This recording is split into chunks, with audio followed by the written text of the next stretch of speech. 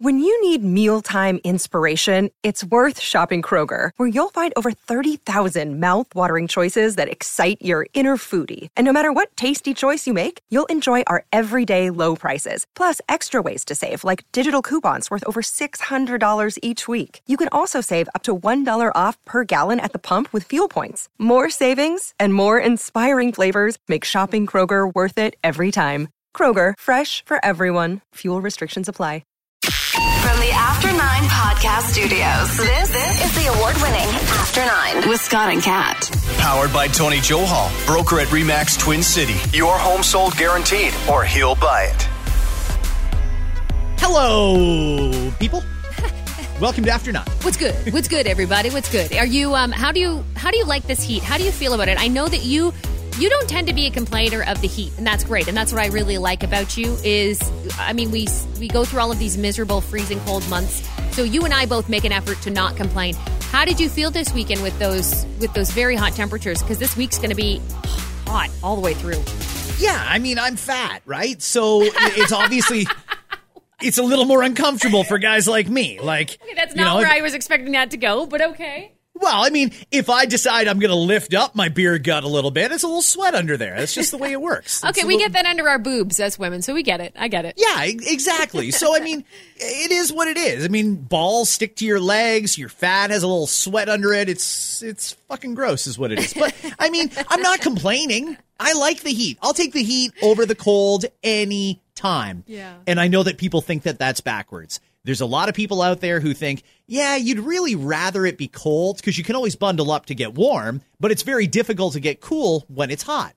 I understand that argument. I just hate being cold. So it's good, but the air is thick right now. I mean, it's gross outside. It's like snorting hot sauce when you take a breath.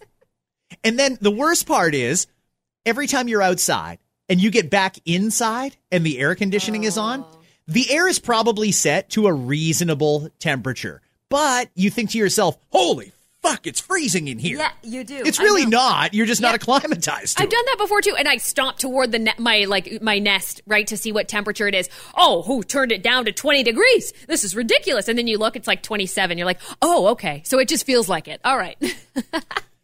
For our American friends and listeners, I get that you guys don't understand Celsius, which is weird to me that in 2021, you guys haven't converted. You're still doing the Fahrenheit thing. It feels like it's about 100 degrees today, Fahrenheit. Like around 100 is what it feels like. Yeah. About 97, 98 degrees. I do some work, like some voice work with a company from Texas. They're awesome people. And their temperatures were around the same as ours. And the guy was like, oh, what are you up to this weekend? You know, I can't wait. It's going to be like 90 degrees. So I did the quick math on it, and I'm like, oh, yeah, same here. And they were very confused. Like, what do you mean? I'm like, seriously? You still think that we just live in igloos at this time? Like, it's fucking hot.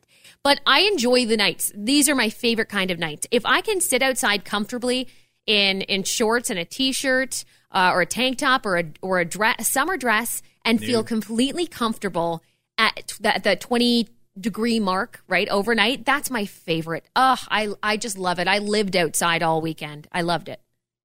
It was your birthday weekend. Did you have a great time? I did. I had a really great time. Did you intentionally censor photos, or were you too drunk to take them? You know what? To be honest with you, I didn't know what the questions would be like, because I did have a few people over. And during the day, it was very chill, like any other day. Honestly, I had stuff I had to get done. I had errands to run. It was the typical stuff that I do on a weekend during the day, except for I had presents with the family. My parents came over, and then toward the evening, it was nice. It was still quite like low key, which it should be. But I had a fire. I really just wanted to have like a nice bonfire in the backyard, and we did that. And we did s'mores and hot dogs. Seems like fire weather. Good for you. Yeah, it was nice. It was really nice. Did that and then moved it up to the party zone, which is my balcony, and I've got a fire thing up there too. And the neighbors came over because we were sick of talking to each other from our balcony. So I'm like, just get over here and have some drinks. And then Do you have a vaccine? Yeah. If you do, I can make you a Ryan Coke. Here's the thing is I felt like if I posted photos of the people that came over, and there were, my uncle and aunt showed up too and surprised me, which was awesome. I miss them so much. I haven't been able to see them. They live in Milton. You know them, Phil and Di. And it was so cool that they showed up. We're all actually, a couple of them are fully vaxxed, but we're all at least half vaxxed. But, when you want to post things like that or stories about you, I don't want the questions. There's still going to be people being like, it looks like more than 5 people. Look, we were actually distant. Maybe it won't look like it from a certain angle here or there. They're my family. Like my neighbors came by too, yes, but fully vaccinated. So, but why do I didn't find the desire to have to answer to those people asking those questions. So that's kind of why I kept it away. I did put it on my Snapchat, which is really only my close friends and family.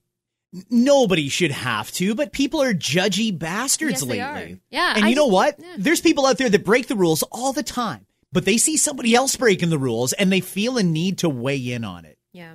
I don't understand why. We're not under a stay-at-home order anymore. We're not in step 1, but we're not under a stay-at-home order. We know things are safe. I mean, across Canada, there was 1,400 cases yesterday. Under 1,400. Nationally, the entire massive country had less than 1,400 cases. I'm thrilled, and I know I try not to get excited early, but I think that what we're doing is awesome right now. Like, no thanks to our governments, but whatever. We'll save that for another moment. I'm sure that'll pop up again soon. But the amount of vaccinations that are going in arms are obviously helping, because we had that long weekend just a few weeks ago, and I thought, okay, here we go. There's going to be a bump, right? We're going to get over 1,000 cases eventually, and we did come close over the weekend. And then it dropped back down. I can't wait to see today's numbers, because it looks like, I think I don't want to say it out loud, but I seriously think that we're through the worst of it. Like, we are getting better. I mean, you're absolutely right. Things are coming up step 1, apparently sooner than we were expecting. And I still think we should probably just go right to step 2, quite honestly, Scott, because I know a lot of these businesses can do it well. And you're right. People have still been breaking rules, yet we're still able to keep under 1,000 case count in Ontario. And across the board, 1,400 across Canada. Like, that's insane. There was 2 provinces that even had a death yesterday. 2. Ontario and Manitoba. We need this good news. This is great, though. No deaths in BC, Alberta, Quebec, and the list goes on. Like, honestly, what the fuck are we doing? It's insane to me, namely because I'm embarrassed. I talk to people that are family over in the UK or friends down in America, and they're like, what do you mean you can't get your hair cut? What are you talking about? Are you kidding? Is it really bad there? And I tell them, no, the entire country had 1,400 cases yesterday, and they're like, get the fuck out of here. Why are you closed? And I don't have a good reason for them. I really can't explain it, but here's how it works on the calendar, everybody. This Thursday is probably the day we're going to go to step 1. Doug, who spent the weekend again, radio silence, not saying a word, still buying into this. If I shut up, people will forget what a dick I was. So he's not saying anything. He should be doing a news conference today if Thursday is going to be the day. But it looks like Thursday we will go to step 1. The only reason we're going to step 1 on Thursday is because exactly 3 weeks from Thursday is Canada Day. And I don't think they want to have all this shit shut down on Canada Day. Or maybe they do. Do they want us to? Are they still trying to protect us and bubble wrap us over long weekends so that we don't spike cases? Or do you think they want to be able to say, Canada Day 2021, Ontario's reopen? What do you think is the strategy here? Are they trying to avoid it? Yeah, I think that you're right. I think that they want things open in time for Canada Day because they know that it's inevitable. The people will want to do these things. And if you take a little gander, for those that haven't, if you take a little gander at what step 2 entails, there's definitely a little bit more that we can do, which is great. But it does give more options for a little bit of an outdoor event. And maybe that's what should be encouraged. We should look at step 2 and go, we want that by then. So let's keep going the way that we're going, right? Yeah, I mean, I think the government is thinking that they can just keep prolonging bad news because when they give the good news, people will forget about the bad. Exactly. So I think Doug's plan is he'll come out there and say, we're going to step 1 early, everybody, because you've all done such a good job, folks. We can go to step 1 early. So this Thursday or this Friday. You can do it. And maybe it will be Friday because 3 weeks from that would be July 2nd, but that's when things would reopen. Most places are closed on Canada Day anyway. So either way, it looks like before this coming weekend, we'll be in step one. And I think when Doug says, you know what, you guys can have a outdoor drink on a patio, but no more than 4 people to a table. And you can open up all those non-essential stores again, but no more than 15% capacity.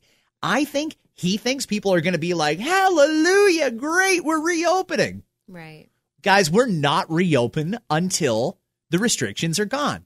Yeah. And there's some restrictions that are very common sense that wouldn't surprise me if they last a while.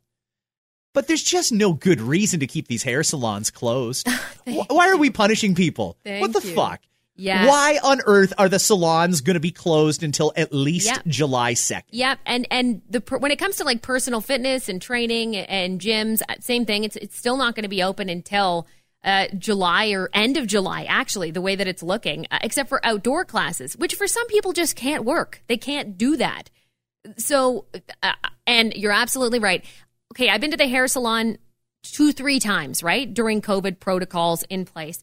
I have never been to a more safe environment. I felt so safe being there. In fact, I thought, oh, damn, okay, they're taking this real seriously compared to all the other places I've been able to walk into in person. So that part really does bother me. It does. I wish that we could at least zap right on over to step 2. In some cases, I think step 3, Scott, but I understand the hesitancy to not do that. But man, when I take a look at what step 3 looks like, I think we could probably make that work.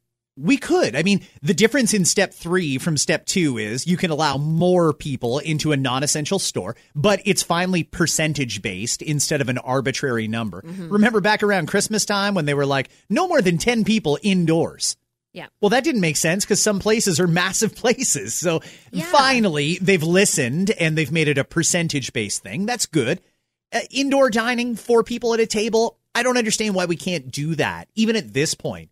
Guys, low cases is low cases, and I just don't understand why we're still spinning our wheels here. And a perfect example of how out of touch our government is, and this one is federal, the federal government has approved a travel exemption for the first 2 rounds of the Stanley Cup playoffs that will allow NHL teams to cross the Canada-U.S. border without quarantining. And some people read the headline and thought, oh, here we go. Rules for thee, but not for me. The rich hockey players get to cross the border without quarantining. It's a fucking gauntlet what we're going to put these players through. They have to have a pre-departure test. They get tested again when they get here. They will be tested every single day that they're here, and they have to remain in a modified bubble, meaning they can't leave the hotel unless it's to go directly to the rink and then back to the hotel. Mm-hmm. They're in jail. These are fully vaccinated, healthy hockey players. And it's funny, I was having this conversation with somebody on the Scott and Kat Facebook page this morning, and this person just recycling the same garbage that you hear in a lot of social media posts. Well, just because you're vaccinated doesn't mean you can't be a carrier. Really? Are we worried about that? Right. Are we really worried that one of the members of the Vegas Golden Knights is carrying COVID and he's going to start the 4th wave in Canada because he came up for a hockey game against the Habs? Really? Are we worried about that? To me, vaccinated means vaccinated, and maybe you can carry it, maybe you can't, maybe it's a higher load, maybe it's a lower load, we don't know. But either way, if vaccinations mean anything, then they've got to stop this bullshit. If they want to test them on arrival, I'm totally okay with it. Hey, you're double vaccinated. Take a quick rapid test here. If it's clean in 15 minutes, you can go and enjoy your time here in Canada. And I wouldn't even blame the Americans if they wanted to test them when they came back into the States to make sure they aren't bringing it from Canada. But why the fuck are we making them stay in a bubble, can't leave your hotel, testing every single day, pre-departure, on arrival? Why? It doesn't make sense. It's stupid. Well, and that's fine because it does at least deter some of the people who will say they shouldn't be here at all.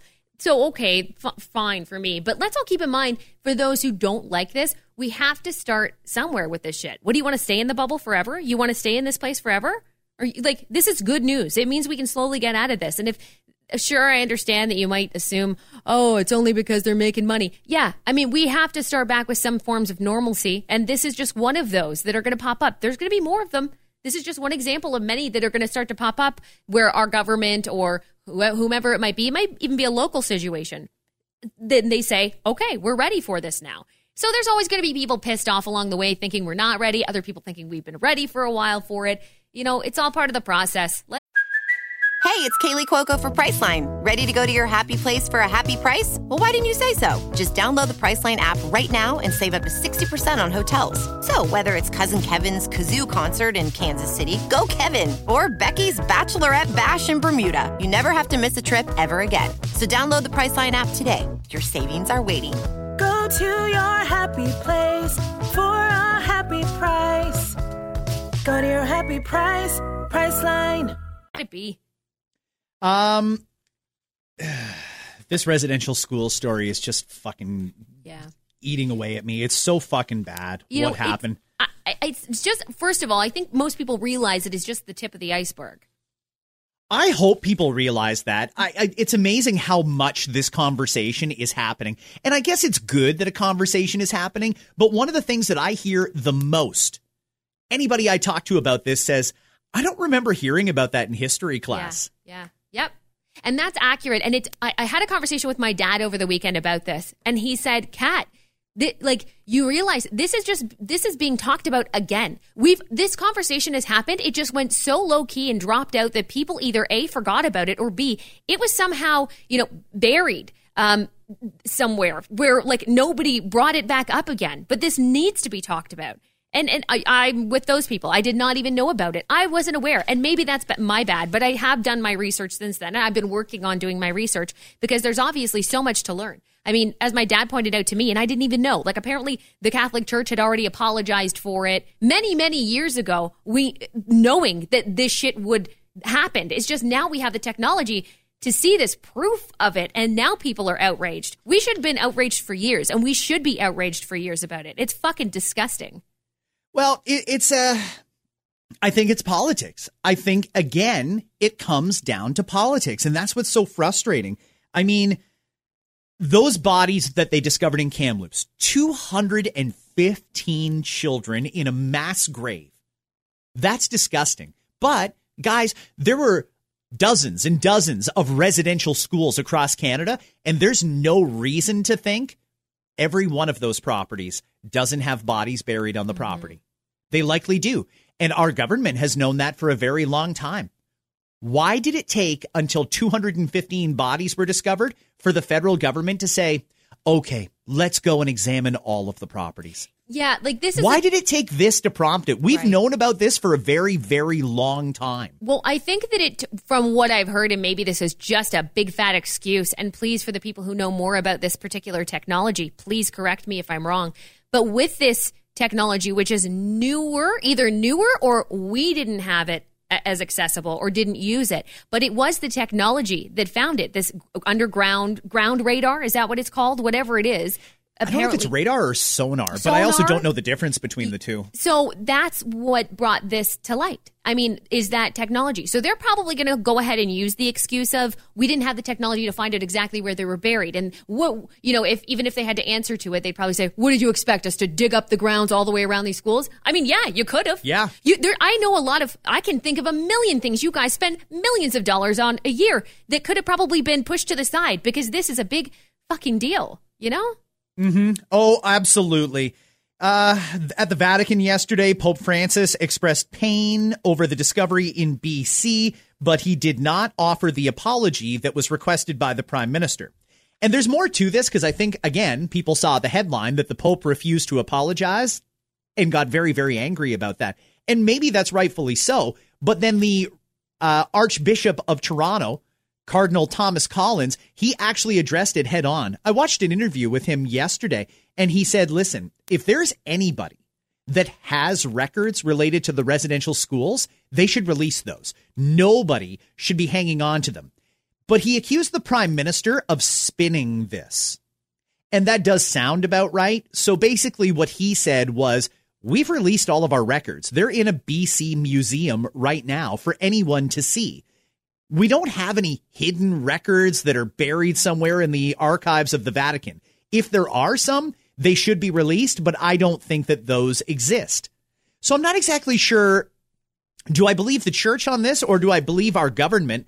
I think the truth is probably somewhere in the middle because Cardinal Collins pointed out the prime minister is being unfair in his comments where he's blaming the entire thing, the residential schools, on the church. Cardinal Collins says the Catholic Church needs to take responsibility, but we need to work with the Canadian government to help separate unhelpful information and make this based on facts. And the fact is that there was a very long time in the residential school system that the Catholic Church was not involved. The federal government took those schools over from the Catholic Church. Wow. So, I mean, I fully admit I don't know enough about it. I really wish we did learn more about this.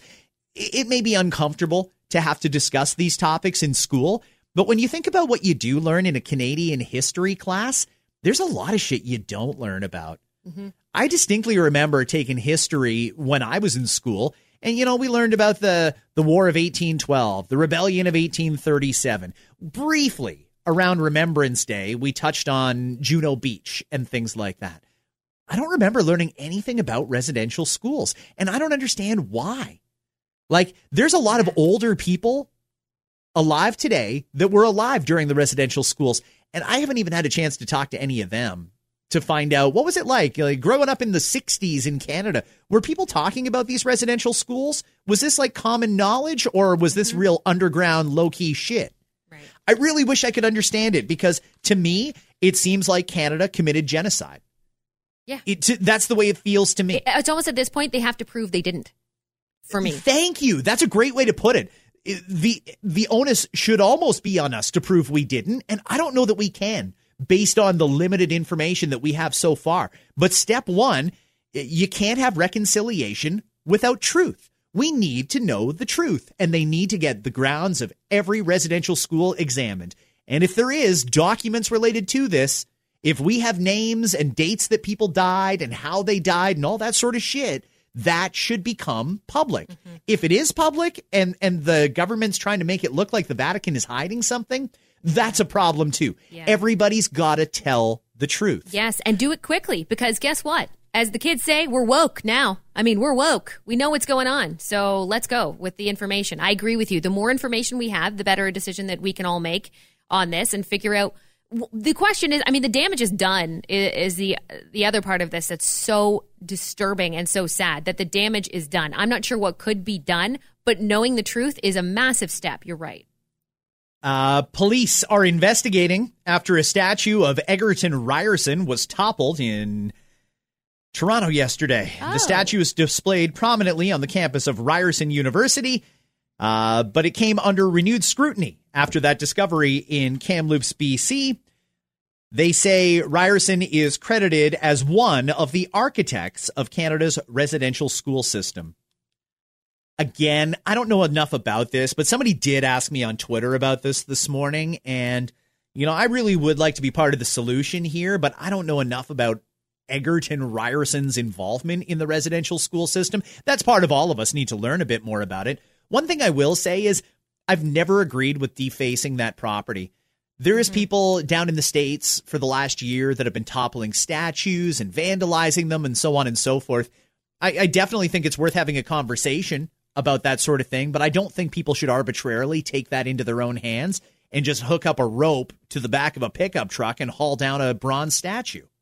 If it's going to come down, let's make some informed decisions and make a decision as part of the reconciliation process to take it down.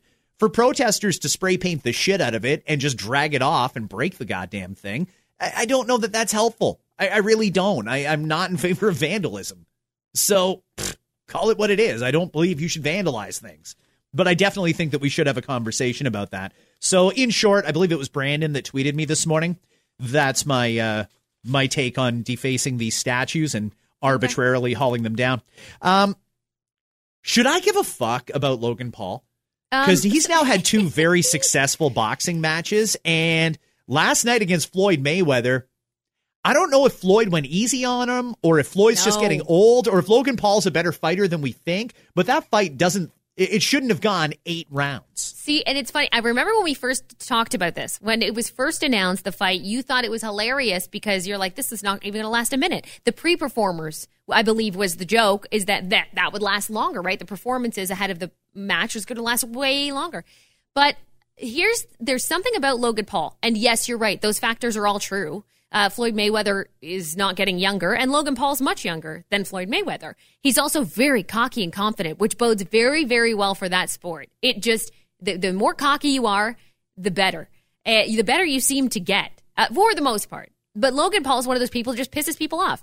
Some people hate that guy's guts, and I understand, because he is that personality type. You know, same thing could be said for Floyd Mayweather, and same thing could be said for like your Conor McGregors of the world, right? Mm-hmm. But I had a feeling Logan Paul would do well with this because he has apparently been training his ass off. And as much as you want to hate the guy, you got to give him a little bit of credit because he lasted a good while. And I'm not sure if Floyd Mayweather has done any like post match interviews or anything, but I'm curious to see if he felt he got taken down a notch because of that.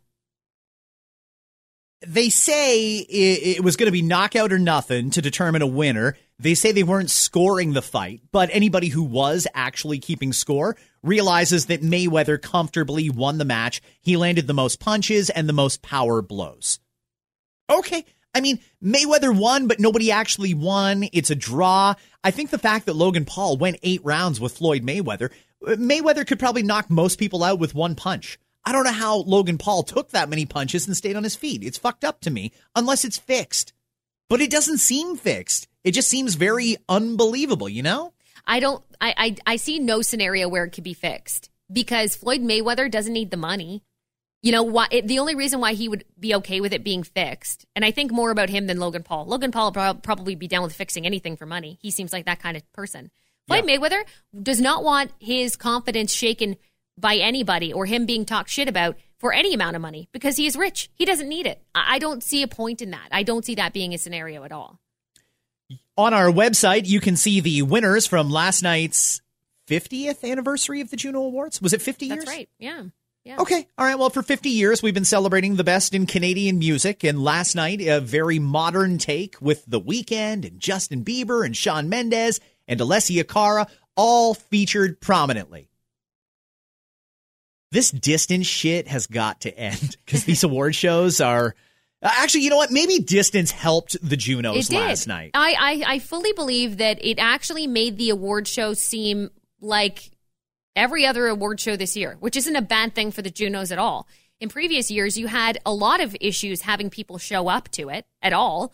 Or give any fucks. Every now and again, you'd be able to highlight one person who'll be in attendance or one performer, and you're lucky if you can make that work, and that's usually a deal with the label. And trust me, a lot of shit happens behind the scenes to get that to happen. And I used to work for the Canadian Academy of Recording Arts and Sciences, so I could tell you a couple of things, but I will hold off telling you too much. And what I will say is, it's hard. It's a difficult award show to get people to attend, especially once they make it big, which, you know, judge people as you will for that. You know, sometimes when people make it big, they end up fucking off and going to LA. They'd rather go do the Billboard Awards. Thank you very much.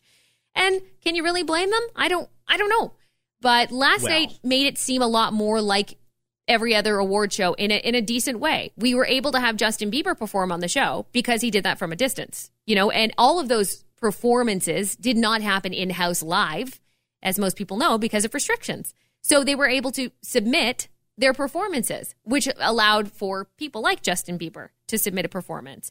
So that part was kind of cool to see that happen. And also because it was the 50th, they had no problem getting videos, or maybe they did have problems, but it seemed very effortless to have Celine Dion come up on screen and say a couple of words, and Shania Twain and everybody else who's been so big throughout the years for Canadian music. So I think it actually helped them more so than anything else this year to be able to do it in a distanced way. Well, that'll be Trudeau's next thing, is we've got to extend the pandemic so that we can continue to have successful Juno Awards. Right.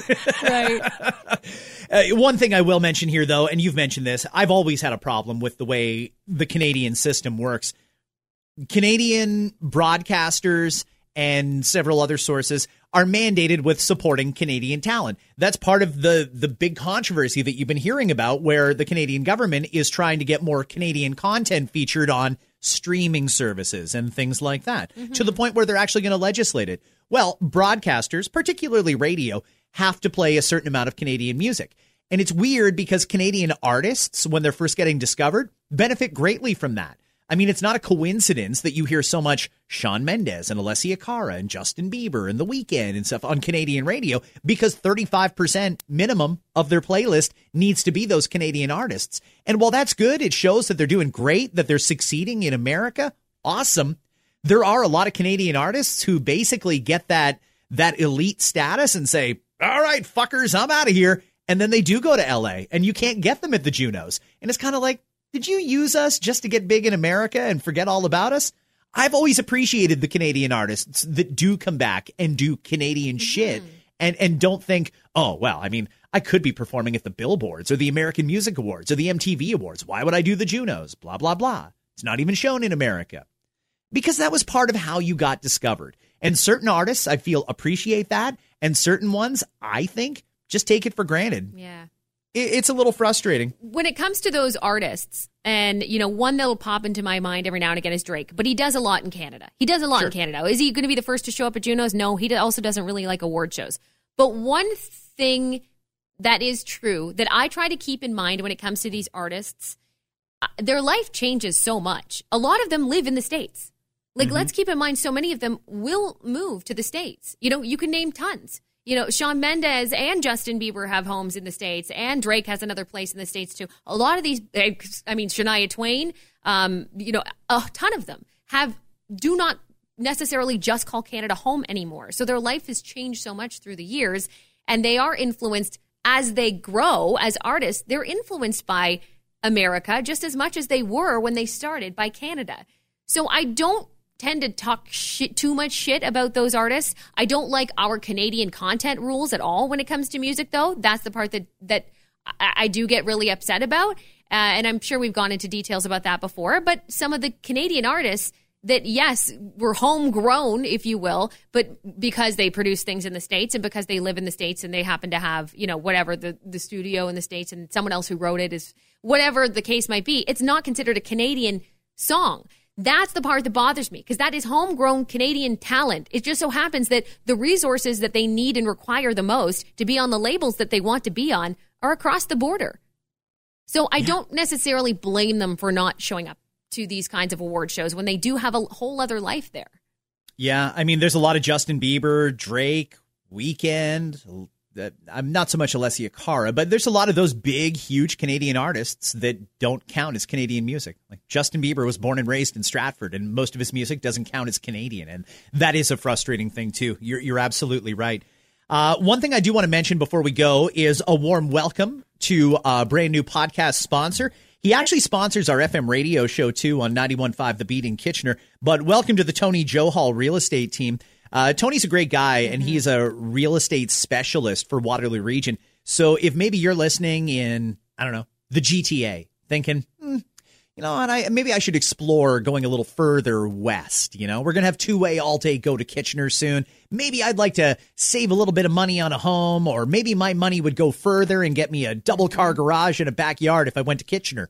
Yeah, all that's true, and Tony can walk you through that process if you're thinking about relocating. And he's a really good guy, too. So yeah. Happy belated to him, by the way. His birthday was yesterday, so happy belated to Tony Johal as well. So what a cool birthday gift. Oh, that's awesome. That's good.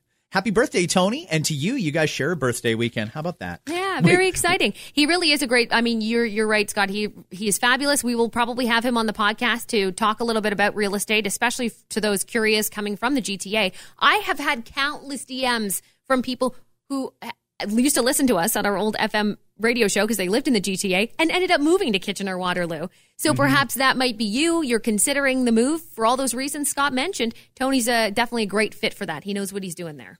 Well, I do agree with you that we should have Tony on because he can have a very frank conversation about the real estate market. And one of the things that's getting discussed a lot lately is housing affordability. If you're not already in the market, it's very, very, very difficult to get into the market. And they've tried certain things in the past. Oh, we're going to cool the real estate market. I don't know. I mean, anytime I've seen the government try to do that, it doesn't seem to work. The only thing that seems to bring down real estate prices is an absolute crash of the real estate market. And I don't think anybody wants that. So how do you make it more affordable? Well, I mean, there's no shortage of people that think part of it is in the process of buying itself. The fact that there's so many bidding wars. So I'd like to talk to Tony about that and a few other things. So yeah, I mean, we'll book him and get him on soon and ask him some frank questions about affordability and maybe even about moving to the Waterloo region where Tony is a specialist there. So that's good. Is there anything else you want to cover here? I think that's about it. Welcome to the world, Lilibet, Mountbatten, Diana, Mountbatten, Windsor, exactly. I want to see the birth certificate and driver's license to see how all that's going to fit on one line. That's Prince Harry and Meghan Markle's daughter, by the way. And there are some people who truly don't give a fuck. So we'll just mention that in short that, yeah, she had her second baby. Lilibet is Queen Elizabeth's nickname because when she was little, she couldn't pronounce her name. So she said Lilibet. Cute. That's adorable. Yeah, it's cute. And they've got they've got a boy and a girl, newlyweds, living in L.A. They're having a pretty good time in life right now, I have to think. So looks like they finally found a bit of happiness, those two. So congratulations to them as well. Have yourselves a fantastic Monday, everybody. That was the other thing I wanted to mention. Just before we go, I know people that only get this podcast on Apple Podcast were like, where's the podcast? On Friday? That's totally an Apple thing, guys. It has nothing to do with us. The Friday podcast was up Friday on Spotify and Google and Podkicker and Podbean and all the other podcast apps. It's just for whatever reason, Apple Podcast is so slow to update. So if you didn't get Fridays, it is there for sure now. It took a couple days to post, but go back and give Fridays a listen. That was a lot of fun. We will hopefully know more about Step 1 by tomorrow's episode. In the meantime, stay cool, hydrate, sunscreen on, hat on your head, sunglasses on. Have a great day, guys. Bye. The After 9 podcast is powered by Tony Johal, broker at RE/MAX Twin City. Your home sold guaranteed or he'll buy it.